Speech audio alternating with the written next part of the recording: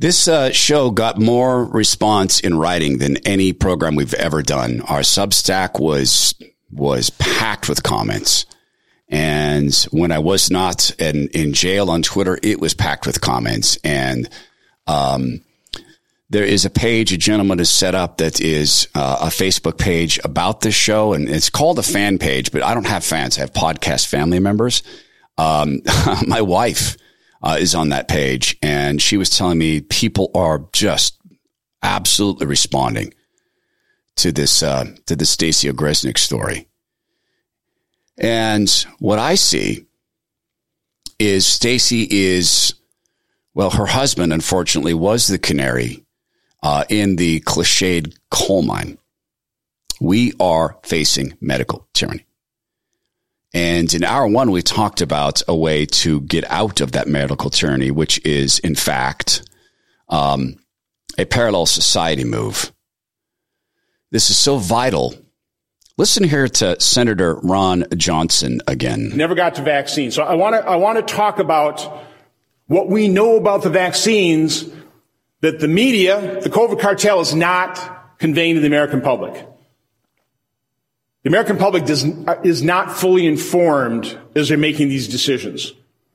Then I do want to try and move on to what's happened. I mean, why is this information being withheld? What are the forces at play? And then finally, I really want to get into what information do we need. I'll just throw one out there. You know, we've now heard of SADS, right? Everybody knew of SIDS. Now we got SADS. I'd never heard of that.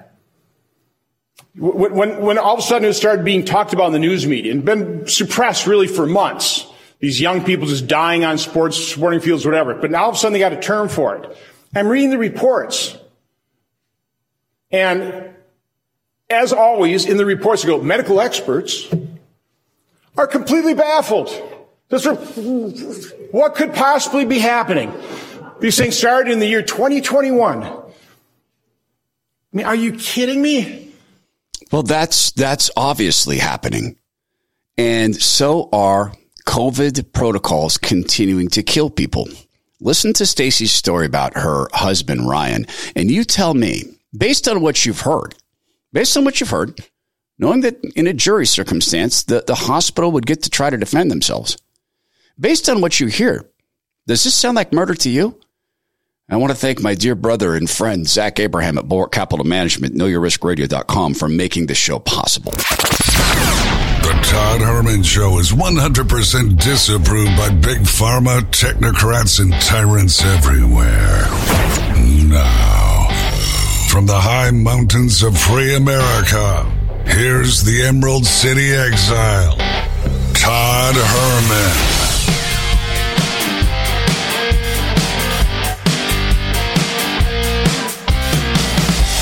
Today is the day the Lord has made, and these are the times through which God has decided we shall live. Stacy Ograyenseks joins me on the Todd Herman Show. Stacy, welcome. So appreciate you coming on. Thank you for having me here. Your husband's name was Ryan, and he went into the hospital. We're going to talk about a protocol that's, as you and I were visiting, in my judgment, it killed your husband. But let's talk about the man who was your husband, and let's just get to know him real quick, if you wouldn't mind telling my audience about your husband. Sure. Yeah, he was 41 years old, and he met me when I was just 15. We met at a private Christian school, so small class, maybe like 35 of us. Yeah. And we've been together since then, and we kind of fell for each other pretty quickly. Was my best friend, grew up basically together. So he's been with me over half my life. And we both had our own businesses. So we're both big entrepreneurs. He actually did his own insurance, had his own insurance company. So at the end, that's what he was doing. He did life, health, pet insurance, auto insurance, all that kind of thing. He was starting to get pretty big and well known, and I was really proud of him. He was proud of himself. I was proud of him. I was his biggest fan. Yeah. And sadly, his life was cut very short when he had a lot of life still ahead of him. Yeah. I can see your pain, and I feel deeply sad for that this has happened. And I feel really frustrated that you're having to face this. And if you wouldn't mind, folks are listening to this wherever they're at. Hey, if you're not driving, we just stop and just say a prayer, Lord Jesus, for Stacy.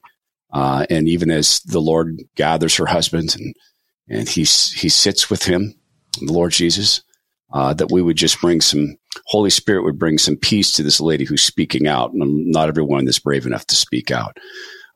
We just want you to know, we're going to continue to pray for you, Stacy.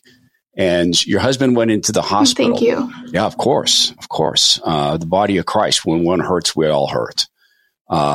When your husband went into the hospital, what was the complaint? How was he ill? He actually had flu-like symptoms for about a week and a half, nothing too severe. Then towards the end, before he went in, which was November 21st, we're coming up on a year since he went in, he was starting to feel slight chest tightness, and he found out he had pneumonia. So he wanted to go in. I wanted to take him to an urgent care. He thought he should go to the ER to get a steroid shot, get some oxygen, make it easier to get through the night. The next day, we were going to be picking up some script for budesonide and ivermectin, but he thought that he could go to the hospital and get a jump start on it early, catch it early, feel a little bit better.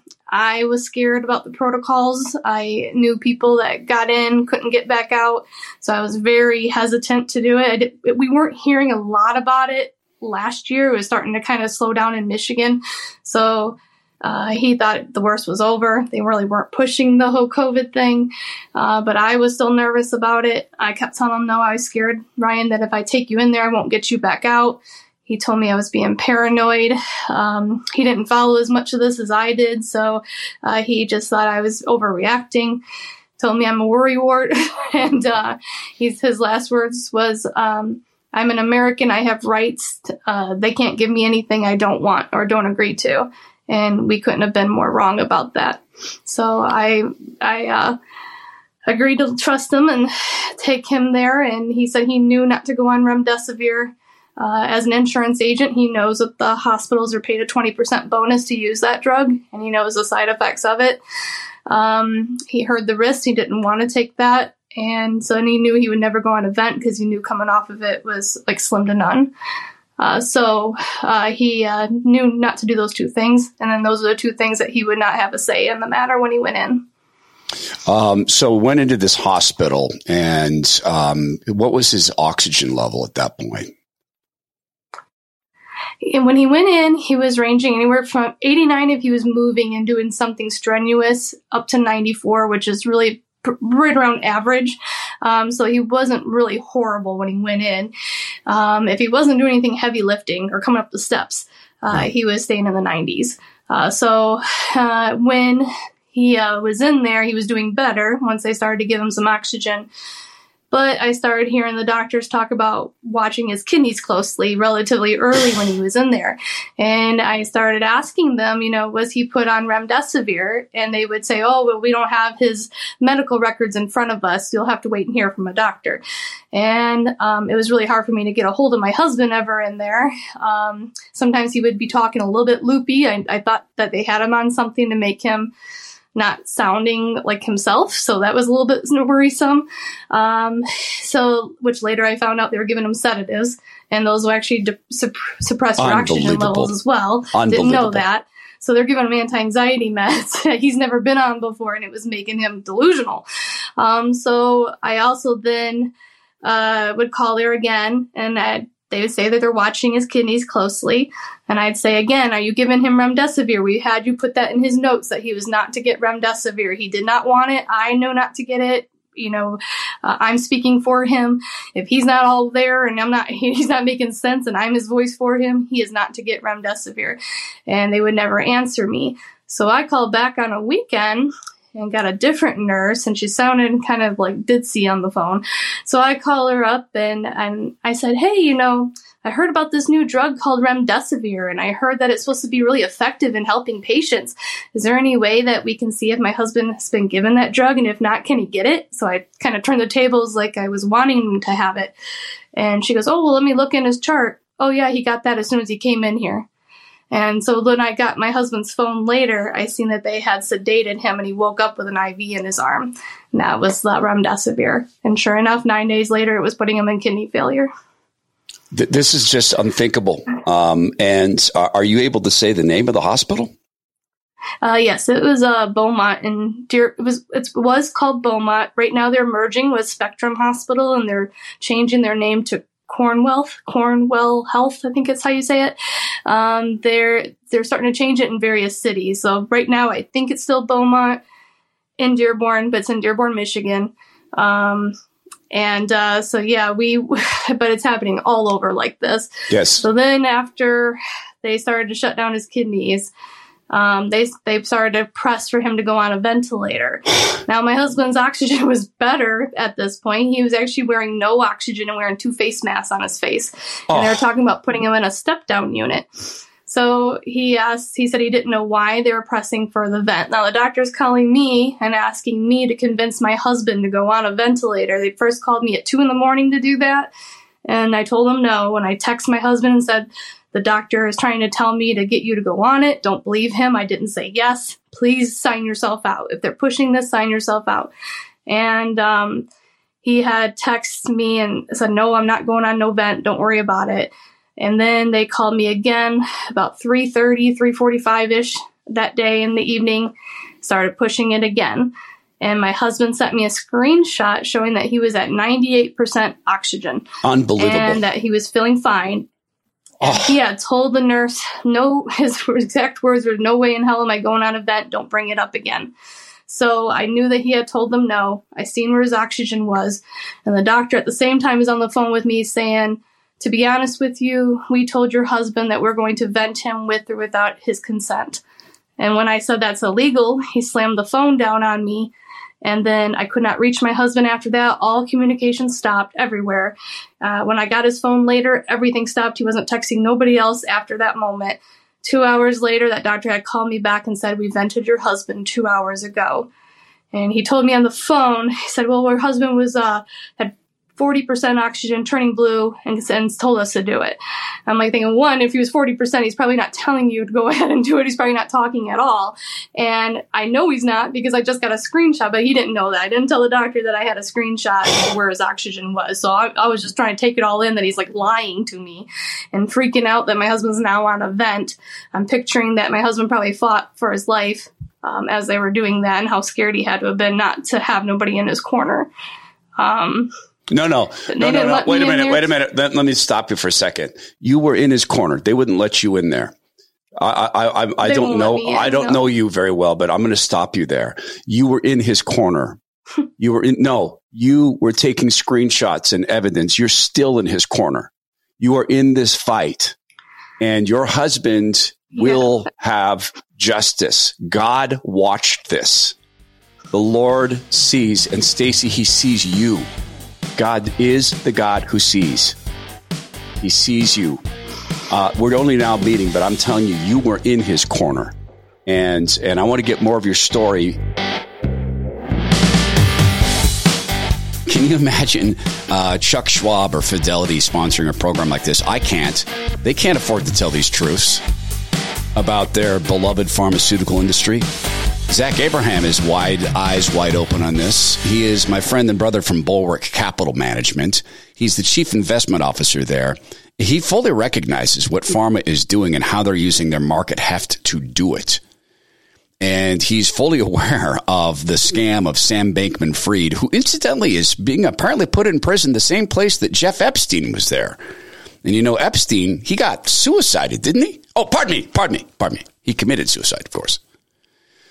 So Zach Abraham, as chief investment officer of Bulwark Capital Management, speaks his mind. Crazy thing. Sometimes that costs him liberal clients.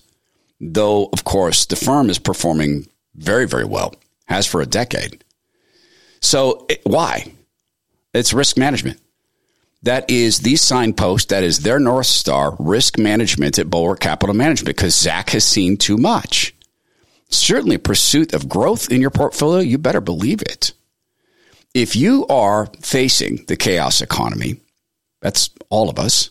If you have a retirement account and you're near retirement, you're in the danger zone, because that's where risk can become ruin. So get in touch with Bulwark Capital Management at 866-779-RISK. Have them look at your portfolio and see if it will withstand the chaos economy. That's 866-779-RISK, or go to knowyourriskradio.com. Investment advice cannot be given without a client services agreement. Bulwark Capital Management is an investment advisor representative of Trek Financial LLC, and SEC registered investment advisor. I want to make it clear. What I'm hearing is your husband was murdered. And is that how you feel? Yes. Yeah. Absolutely. And that's my assessment as well. And I'm sure that you have now evidence of this. Do you have more evidence of these doctors knowing what they were doing? I'm sorry, what was that question? Do you have more evidence that these doctors knew what they were doing? Did you have more? Yes. Yeah. Okay. So let's talk about that. Let's talk about that. I get in there a week later. They finally let me in after 21 days of keeping me away from them. I'm finally allowed to get in there to him.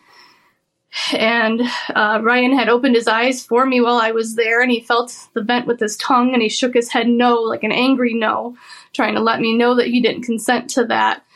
And as I went to go ask him questions, I realized he could move his face. While they had him on paralytics so that he can't fight back against that vent. Oh, Lord God. He could somehow move his face. So I asked him, Ryan, can you hear me? He raised his eye. He kind of made a face expression like he could. So I said, can you raise your eyebrows for me? And he did. And then I said, Ryan, I love you and I'm fighting for you. Yeah. And he raised his eyebrows again, like he was saying it back. And then I said, can I ask you some questions? Can you raise your eyebrows up for yes and down for no? And as soon as the nurse heard me say that, she ran back to his monitor and started to up his sedation, saying that we got to make him more comfortable. And it took seconds to take effect. So they never let him come off of that sedation to speak to me again. So then I started to look at his IV, and I said, what is he on that's going to help him even come off of this vent? Noticing that he's being given a pediatric dose steroid, a 6 milligram steroid every 12 hours, saline, and then he was already given remdesivir, and now he's on kidney dialysis. So I said, what is it that he's on that's going to help him come off this vent? And the nurse told me, well, nothing, but it's all we're allowed to give him due to politics controlling our healthcare system. They had told me their hands are tied, that if they try to give him anything else, they'll lose their jobs. So now I'm understanding that my husband's to be the sacrifice for their paychecks. So I became now starting to look at Michigan laws is where it stood for recording conversations. Found that Michigan was a one-party state. So as long as my voice was in the conversation, that I could legally record without their knowledge or consent. So I started to wire myself. I used to be a videographer, so I had that kind of equipment. So I just wired myself, and I was able to record these conversations with these nurses. I had a nurse telling me that she wondered what the fight back was against ivermectin. She wondered if that was the cure. She had told me that she knows that what they're doing, these protocols are letting these patients die. And that she feels like there's some kind of a bigger agenda going on in the hospital that they're not even knowing about, that they could feel that there's something bigger. I had doctors.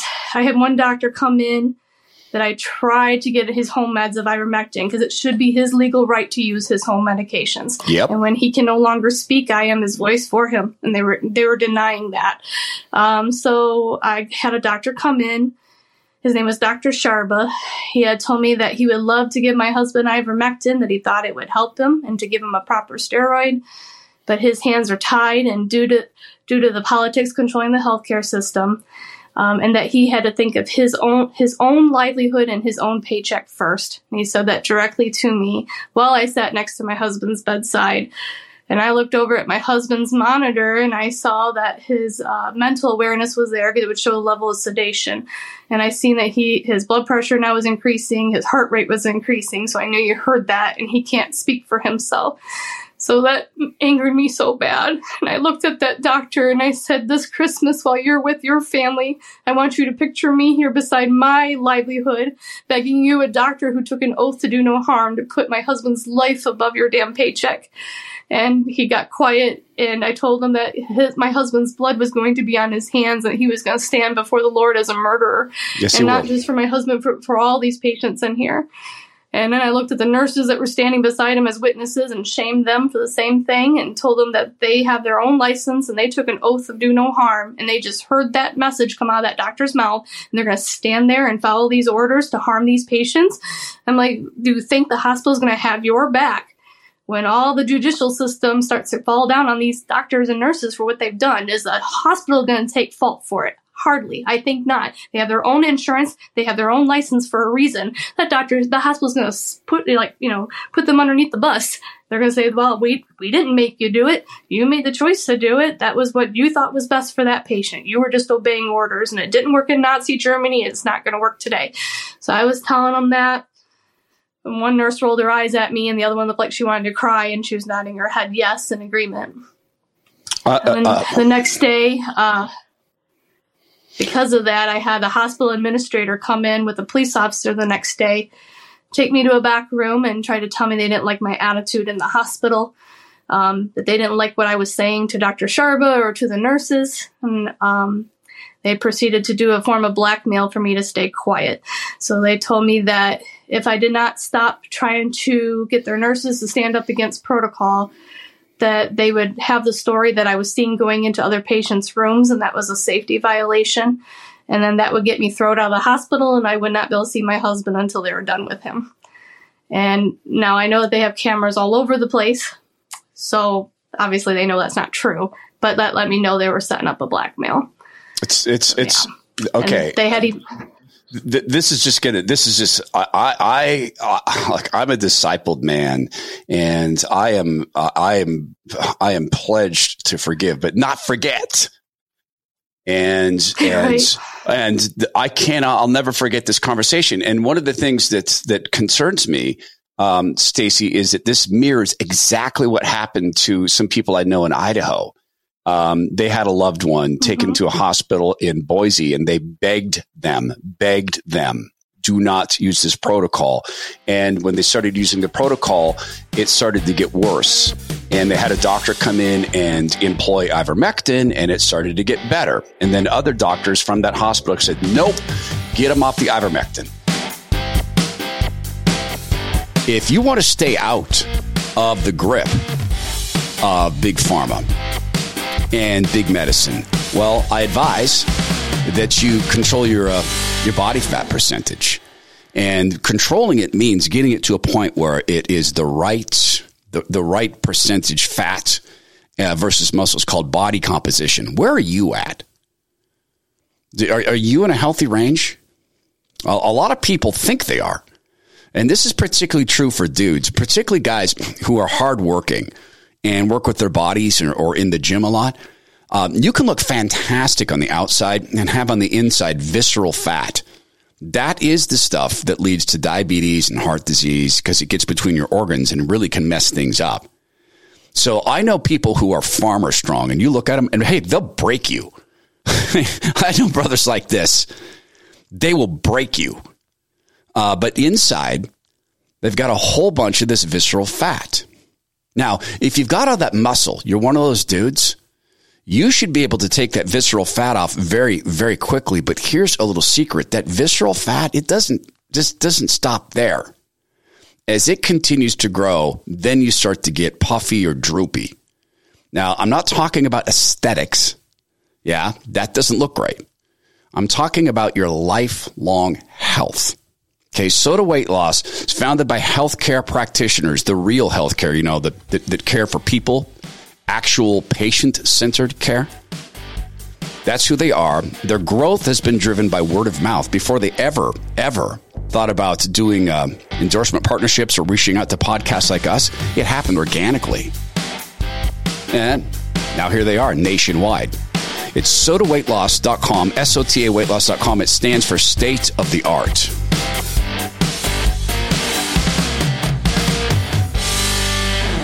So Stacy, you are such a warrior. You are such a fighter. You're so intelligent. God has blessed you with such intelligence and such fight. And you are, man, I can't speak for God, but you're this sort of warrior that is going to change things. And so when your husband is in this situation, did you ever get anybody to come in and break protocol to try something like hydroxychloroquine or ivermectin? I did. I'm like one of the few rare ones. I don't know how. I ended up, I was praying every day over my husband and asking God to lead me to the right people, somebody that would help me. Because I did try going to court for him originally for his rights to try, and the judge wouldn't hear it. They would not hear from his doctors or me, and denied it, so they had to protect the doctors. So then I started to become my own best attorney and started to ask everyone I could, calling up numerous doctors, and I asked patient relations, is there anything in your hospital policy that says a doctor cannot break protocol and use another drug like ivermectin or a proper steroid? And she told me no, there's nothing in their policy that says they can't, and that if I found a Beaumont doctor, they had to be Beaumont affiliated. If I found a Beaumont doctor that was willing to break the protocol, that they would allow it and protect their jobs. Her name is Rhonda Jordan over at Patient Relations. So then I said, okay, then I'm going to try. And I started calling as many doctors as I could. I stopped doctors in the hallway. I didn't even care what profession they were. I just or what realm of medical care they were in. I was just asking everybody, who can you put me in front of? Who? And every day I was doing that. And finally, after asking God to please lead me to the right person, crazy enough, there was a former lung specialist and a surgeon, this guy that I just call him the good doctor. He decided to, he follows the frontline doctors. He follows a lot with Peter McCullough, Dr. Paul Merrick. He listens to all of them. And he knew about ivermectin, and he knew that there was a lot of studies on it. Even the nurses that were working with Ryan, most of them were very pro trying ivermectin as well. I had a bunch of them stop me in the hall one day, put their arms around me, about 7 of them, told me that I needed to do this fight and I needed to get this to keep speaking out and fighting for my husband, and that they had my back in this. And when I found the doctor who was willing to do it, he said as long as one, that there was nothing in the hospital policy that says he couldn't do it, he would do it. He wanted to see where he stood legally in the hospital. And then if he had support. And I told him, well, you look into the legal end. I didn't see anything in hospital policy, nor did Rhonda Jordan. Here's her number. Contact her. He knew who she was because he works there. And I said, well, and I'm also going to find you your support. So courage is contagious. I believe that. We're going to find it. And sure enough, I found 4 others willing to do it. One of them was the chief of staff over there. And so they ended up giving him 76 milligrams of ivermectin. And they had to give him a higher dose because now he was very swollen after the kidney dialysis and everything. So they gave him 76 milligrams of it. And on just the first night, less than 24 hours, his blood oxygen, not even his pulse oxygen, his blood oxygen, which is more accurate reading, went from 64% to 100% less than 24 hours. And he was starting to hold his own. He was starting to come down off of the vent. He was staying at 100% pulse ox the whole time. His heart rate, his blood pressure all staying steady as he was starting to come off of the vent setting. And so the doctor had told me, he said, this is the best I've ever seen Ryan. He's making improvements, better than what he has since he's been here. He goes, I'm going to continue this. We're going to try to do, he was set to do a 5-day course. And then he said he was going to bump him to like a 7 to 10 day, depending on how he keeps going. But on day 4, 2 infectious disease doctors. The first one was a woman doctor named Dr. Hannity Das. And then the second one was the head of infectious disease, Dr. James Sundstrom, who's never even seen my husband even once, came up onto that floor to revoke it. Dr. Das revoked it and then signed herself off of his case and handed it over to Sundstrom. Murderers. She had wrote it up that she didn't allow veterinarian meds to be given to patients, even though I have proof from the pharmacy that it was for human dose. Unbelievable. And she said it broke policy, which also isn't true. Yeah. And so they forced him back onto COVID protocol, which they had told me on hidden camera was not going to let him get better, but all they're allowed to do to politics. So they're letting politics control their medical oaths. So it's just unreal to me. So unreal. So I'm supposed to let this person just die because you're worried about you're not getting your kickbacks from Gilead. So sure enough, my husband also had a link where he could see what doctors are being paid by what drug companies. And so I typed in Sundstrom into that same link, government website link, and it did come up that he is paid by Gilead. Surprise, surprise. And Gilead is the maker of remdesivir, or Veklury is the other name for it. So that might have been a motive behind them taking Ryan off of that. Have you attempted to press? Ryan. I'm sorry. Have you attempted to press criminal charges? Have you tried to press criminal charges for murder against these people? I have not yet, but I would love to do that. I'm telling you, I would look. I would get the police involved in this and make them take your evidence, look at your evidence. They said this isn't gonna rescue this guy. It's politics, and their hands are forced. No, they weren't. Their hands were unforced. Your husband was on ivermectin. He was getting better. Their hands were unforced. Yep. Their hands were never forced to vent him, ever. They made all these decisions knowing the outcome. And you better believe there's motive. They said, oh, well, we're afraid of losing our jobs. Well, you're talking about a man's life. I have news for you, by the way. There are things that irk a person worse than losing their job. Incidentally, there's also things that irk a person worse than dying. One of them is injustice that continues like this. So I would love to see you get with an attorney to help you present this. I would get the police involved before there's any statute of limitations stuff. Make them say no. Make them say, we're not going to press charges in this.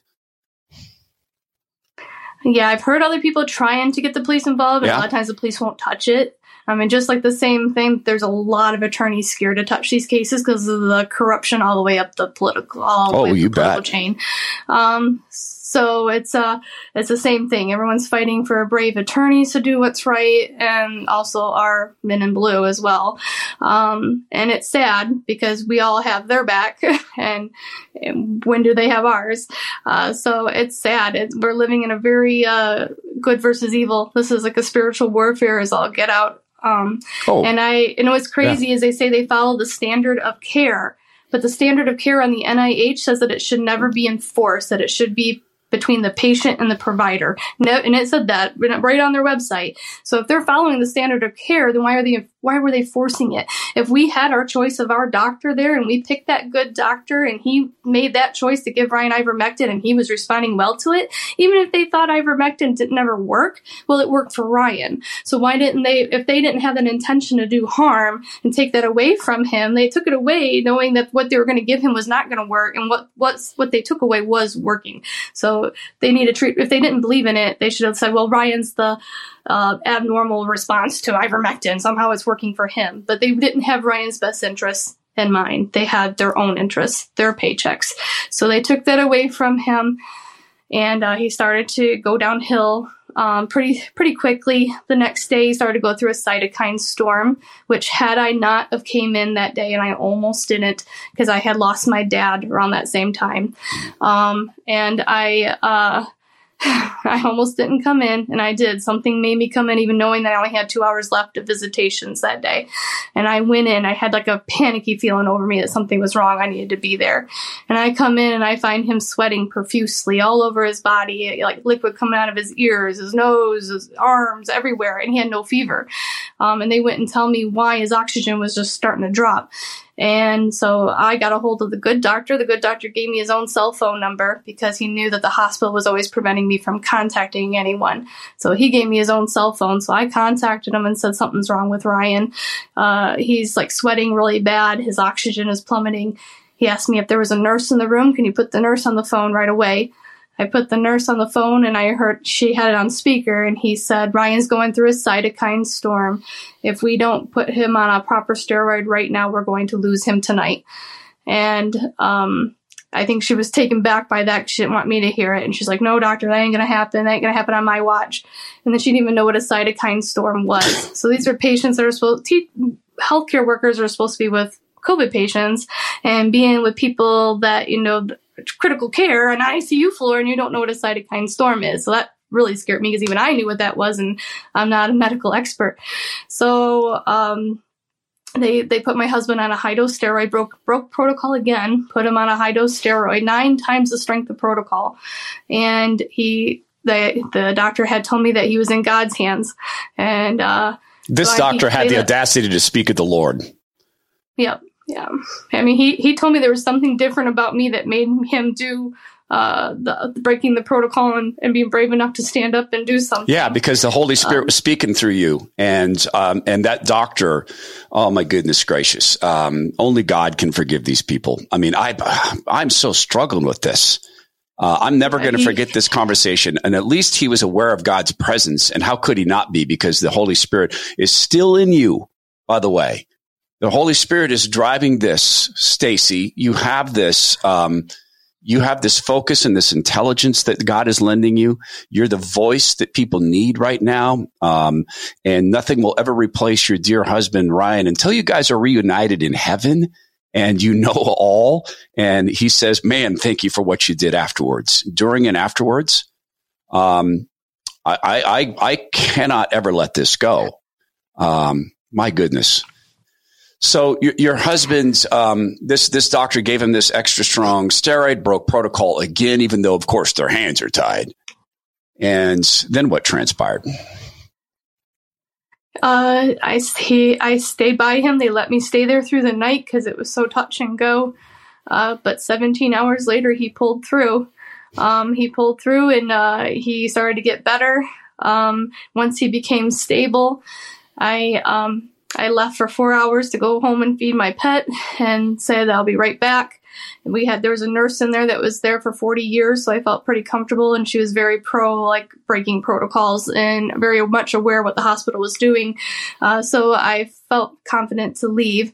So I left for a little bit, and in that short time, I get a call from that good doctor telling me that Dr. Kierbeck, who was head of the ICU, I took my husband off of that steroid cold turkey because it's not part of protocol. And the good doctor had told him, if you take him off of that steroid, you're going to kill Ryan. And he said that he had to think of himself and his job. So the good doctor said, well, shouldn't your loyalties be to Stacy and Ryan? Shouldn't Ryan's safety be above anything else? And I guess that doctor got upset over that.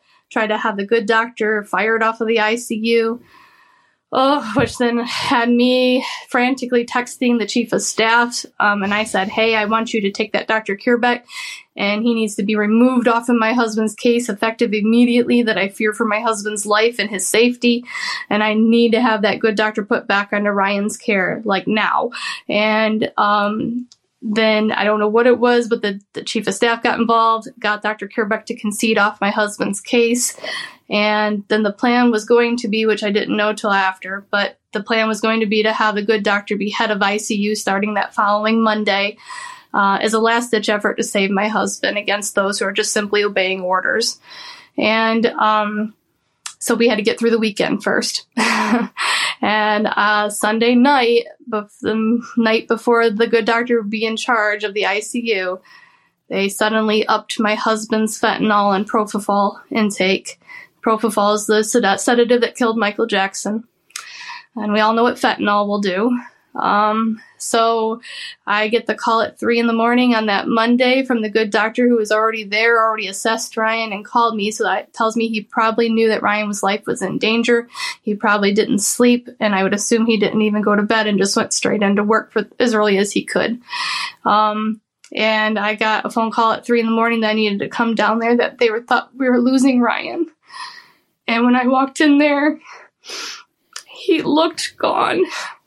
He looked like someone who had OD'd. And that was even before I knew that they had maxed him out on those drugs. He just looked like someone stoned and just gone. I could see the coloring changing in his skin. And I looked over at the nurse who had given him his first dose of ivermectin, who had given me credible research documents on ivermectin working and stood by me. I looked at him as the doctors that were in there. I didn't know who they were, and they were trying to emergency prone Ryan. So they're putting him on his stomach, trying to get his oxygen back up, which helped him sometimes.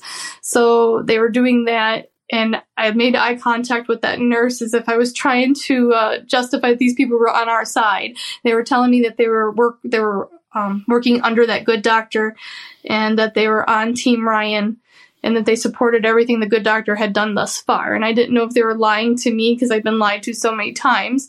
So I looked over at that nurse and made eye contact with him, and he nodded yes, like letting me know that that's true. And I could see there was something in that nurse's mind that he knew that they did something. I just know it. I can feel it still to this day. I can still see his face expression in my head. But there was so much going on around me that I didn't question it. But he did hug me and apologize for what the hospital had done. He didn't believe it. He told me he didn't want to believe that the hospital would revoke meds that would intentionally help a person. And he could not get himself to believe it was intentional, that they were withholding something that could work. But then he's seen it. He's seen what ivermectin did for my husband. He's seen him improve, and he's seen who revoked it. So his eyes were open to what was really happening in that hospital. And I think he knew more than what he's ever even said out loud. To this day, I still think he knows more. And so when they told me that they had done everything for Ryan and that he was maxed out on his blood pressure meds and his heart rate was still starting to go really high and his blood pressure dropping, they told me that he was going to code at any time and that he would not be able to come back from this. And his oxygen was staying in the 50s, so his blood oxygen had to have been somewhere in the 30s or 40s. They told me that he wouldn't be able to come back that he was already gone. The doctor who fought for him sat with us and cried and told us that he was so sorry that he couldn't get to Ryan sooner, and that this goes a lot deeper than just the hospital. The corruption goes a lot deeper than just what this in the hospital. And he felt really bad that he couldn't save Ryan. And he cried with us and told us that if we were to do a full code on Ryan and try to revive him, that we would just be prolonging his death and not his life. And I could feel it. And so I played my wedding song for Ryan. And I prayed over him, and I told him to go home and be with Jesus, and that I would continue to fight for him and be his voice. You did. And I wouldn't stop fighting until we got justice. You did. Wow. You welcomed you let your husband go to Jesus. That's beautiful. That's beautiful. I'm a little older than you, and that's how I hope to go out. I hope that my little girl is there to say, go to Jesus. That's what we told my dad. It's okay to go. And he went straight into the Lord's arms. Straight into the Lord's arms and no pain. And I know that you've heard that 100 times from pastors and others, and nothing but time and the Holy Spirit will ever take that pain from you. I wish that I could take it from you. Stacy, this happened in the state of Michigan, and you've been very clear, though, that this is going on around the country. And I've seen it in the state of Idaho. Yeah, it's not even in the, I mean, it's global. And yes. I happen to be on the nonprofit board of a hospital. It's not a hospital. We can't call it a hospital, actually. We have to call it a medical center, treatment center, called Heart of Hope in Hayden, Idaho. And our doctors, I'm on the nonprofit board. I have nothing to do with the healthcare, thank God. But those doctors, they operate the FLCC protocol. They will not use the hospital protocol, and they have successfully had patients taken out of the hospital and taken to Heart of Hope, and saved. And that's too late for your husband, clearly. I want you to know that there's a parallel society of medical centers like that being built. There's a parallel society of healthcare workers who are done. And they've seen that they're being forced to participate in murdering people. These people murdered your husband, in my judgment. And I would love to find a way to mobilize my audience, my podcast family. Most of them have been with me for a decade. And I would love to be able to find a way to mobilize us to do anything, like promote if you are able to release the hidden audio, the hidden video, anything like that, to promote it so that people see. If there's anything we could do in the state of Michigan to maybe just have some people go by that hospital and take some pictures of your husband and stand there and say, do you remember when you murdered this guy? And just spend a week maybe around Ryan's birthday or something that's a significant date to go, take pictures and say, do you remember the day your hospital murdered this man, or the weeks that you murdered him and how long that took? Has anyone from national media reached out to you, like any television, any local media in Michigan? I've only done, I've done a lot of interviews. I'm in Mickey Willis's, documentary, A Bad Medicine, that's supposed to come out later this year. Yeah. But no mainstream media, nothing. I've tried to get on Tucker. I would love to be on a Tucker Carlson. Any of those, I have had no luck reaching out to anybody. Okay. So I can't make any promises about that stuff. I will tell you that this is going to air. We're recording this for the podcast. It's going to air on my national radio show. So I will make sure that people hear it that way. And then I'll do whatever I can on my side to help distribute your story and to have other people hear it. The closest I can get to Tucker Carlson is I know someone who's very good friends with him. And that guy's well aware of what pharma does because, their family has suffered through pharma trying to trans their little girl against their will. The little girl was 11 years old, and they started to try to trans her behind their backs in the schools. So they're well aware of what pharma is doing to kids, and to families. So they might be able to help, get that through to Tucker, who has such a strong base. Have you been able to get in touch with any, there are decent elected representatives like Rand Paul, like Ron Johnson, who are trying to fight this battle. I don't know that anyone in your state is at that level yet in the state of Michigan.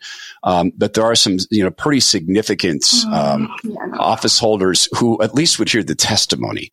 And I don't mean to sit here and try to problem solve with you. I'm curious if any of them have reached out to you. I'd like to get this word, get this out as many people as we could, for sure. Yeah. But I have a lot of evidence. Some things I have released to the media. Some of it I haven't. So there's still a lot that I have, where some attorneys have looked at it and said that I have the most evidence of anyone they've ever seen. So it's, a lot of them are just scared about the time involved into fighting it. Yep. But just like I found a brave doctor who was willing to do the right thing, I believe that the right attorneys are out there to do the right thing as well. And God just needs to pull on the heartstrings of those people and get them brave enough to do what they were called to do, and that's fight for justice in our country. And the same way as that doctor knew to fight for a human life above his paycheck. So I believe that eventually, I know there's a limit of time to do that. In Michigan, it is 2 years, and I am coming up on 1 year right now. So I would definitely, anyone I'd be appreciative.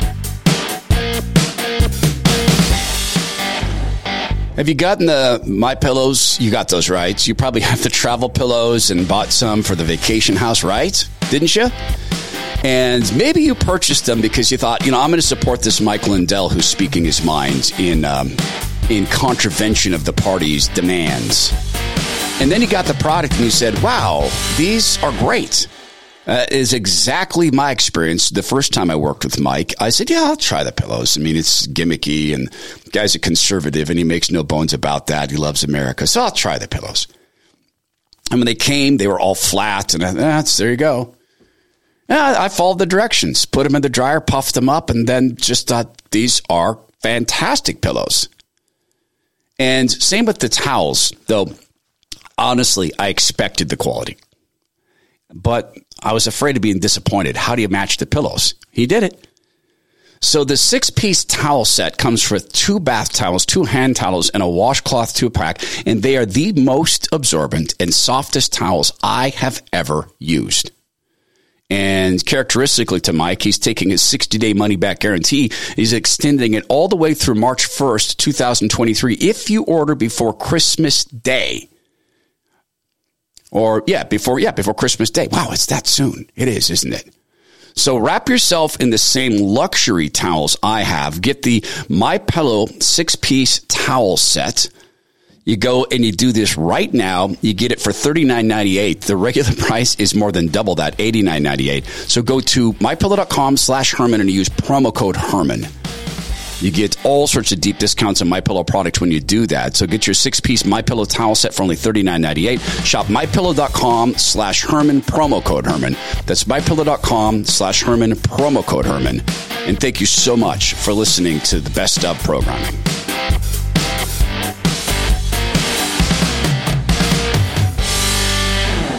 So here's what I'm saying on the cast. If you are a lawyer and you are admitted to practice in Michigan, get to the show page, leave a note, and tell me. It's ToddHermanShow.com. Tell me who you are, and I'll put you in touch with Stacy.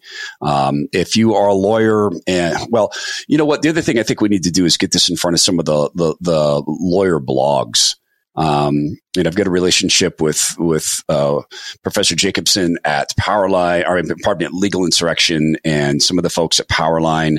We'll do what we can on this side to try to distribute the story. But again, if you're a lawyer and you are licensed to practice in the state of Michigan, your license is active, get in touch with me at ToddHermanShow.com. And I'll pass this on to Stacy. And Stacy, I'd love to get whatever evidence you can release to me, and we'll put as much focus on this as we possibly can. Coming up in December, I'm told I'm going to be filling in on Clay and Buck's show, and I will work with the producers there to see what we could do to get your story on there. I just learned this, by the way, so but we'll do everything we can on our side. And this podcast, God's blessed us being in the top 0.5% of all podcasts globally, and one of the top 50 conservative podcasts in the country. So we'll do what we can on our side. So let me wrap this up this way. Okay. I always tell my audience, I ask guests to go with God's good grace. I'm going to ask you something else. I'm going to pray, Stacy, that you will find in this that you have been blessed, and this is this horribly difficult thing to imagine. You've been blessed with an opportunity to work hand in hand with God Almighty. This is a spiritual battle. Our enemies are not flesh and blood, but spirits and principalities. I'm going to beg you to put on the armor of God every day, and beg you to maybe consider the fact that God has asked you to join him in the work of unveiling and tearing down this curtain that surrounds our false respect for all medical people. Many of them deserve our respect. Many of them are bought and sold. That the Lord is taking you by the hands, by the arm, saying, work with me. And what an honor to be able to do that in the name of Jesus and for your husband, Ryan. So I hope that you will think a little bit about that. And I wrap the show up by saying, please be well, be strong, and be kind. And let me end it this way. We all need to be more like Stacy. We all need to be more like this woman, this warrior, and this woman who loves her husband so, so much. I hurt for you. I haven't stopped hurting for you. And we're not going to stop communicating. And just God bless you for telling your story. And you know what I'm really bummed about? I didn't get to meet Ryan. But I will one day, because I bet he was an amazing person. I bet he was an amazing person. All right, folks, that's the Todd Herman Show. It sounds like it. That's the Todd Herman Show. Please be well, be strong, be kind, and be like Stacy.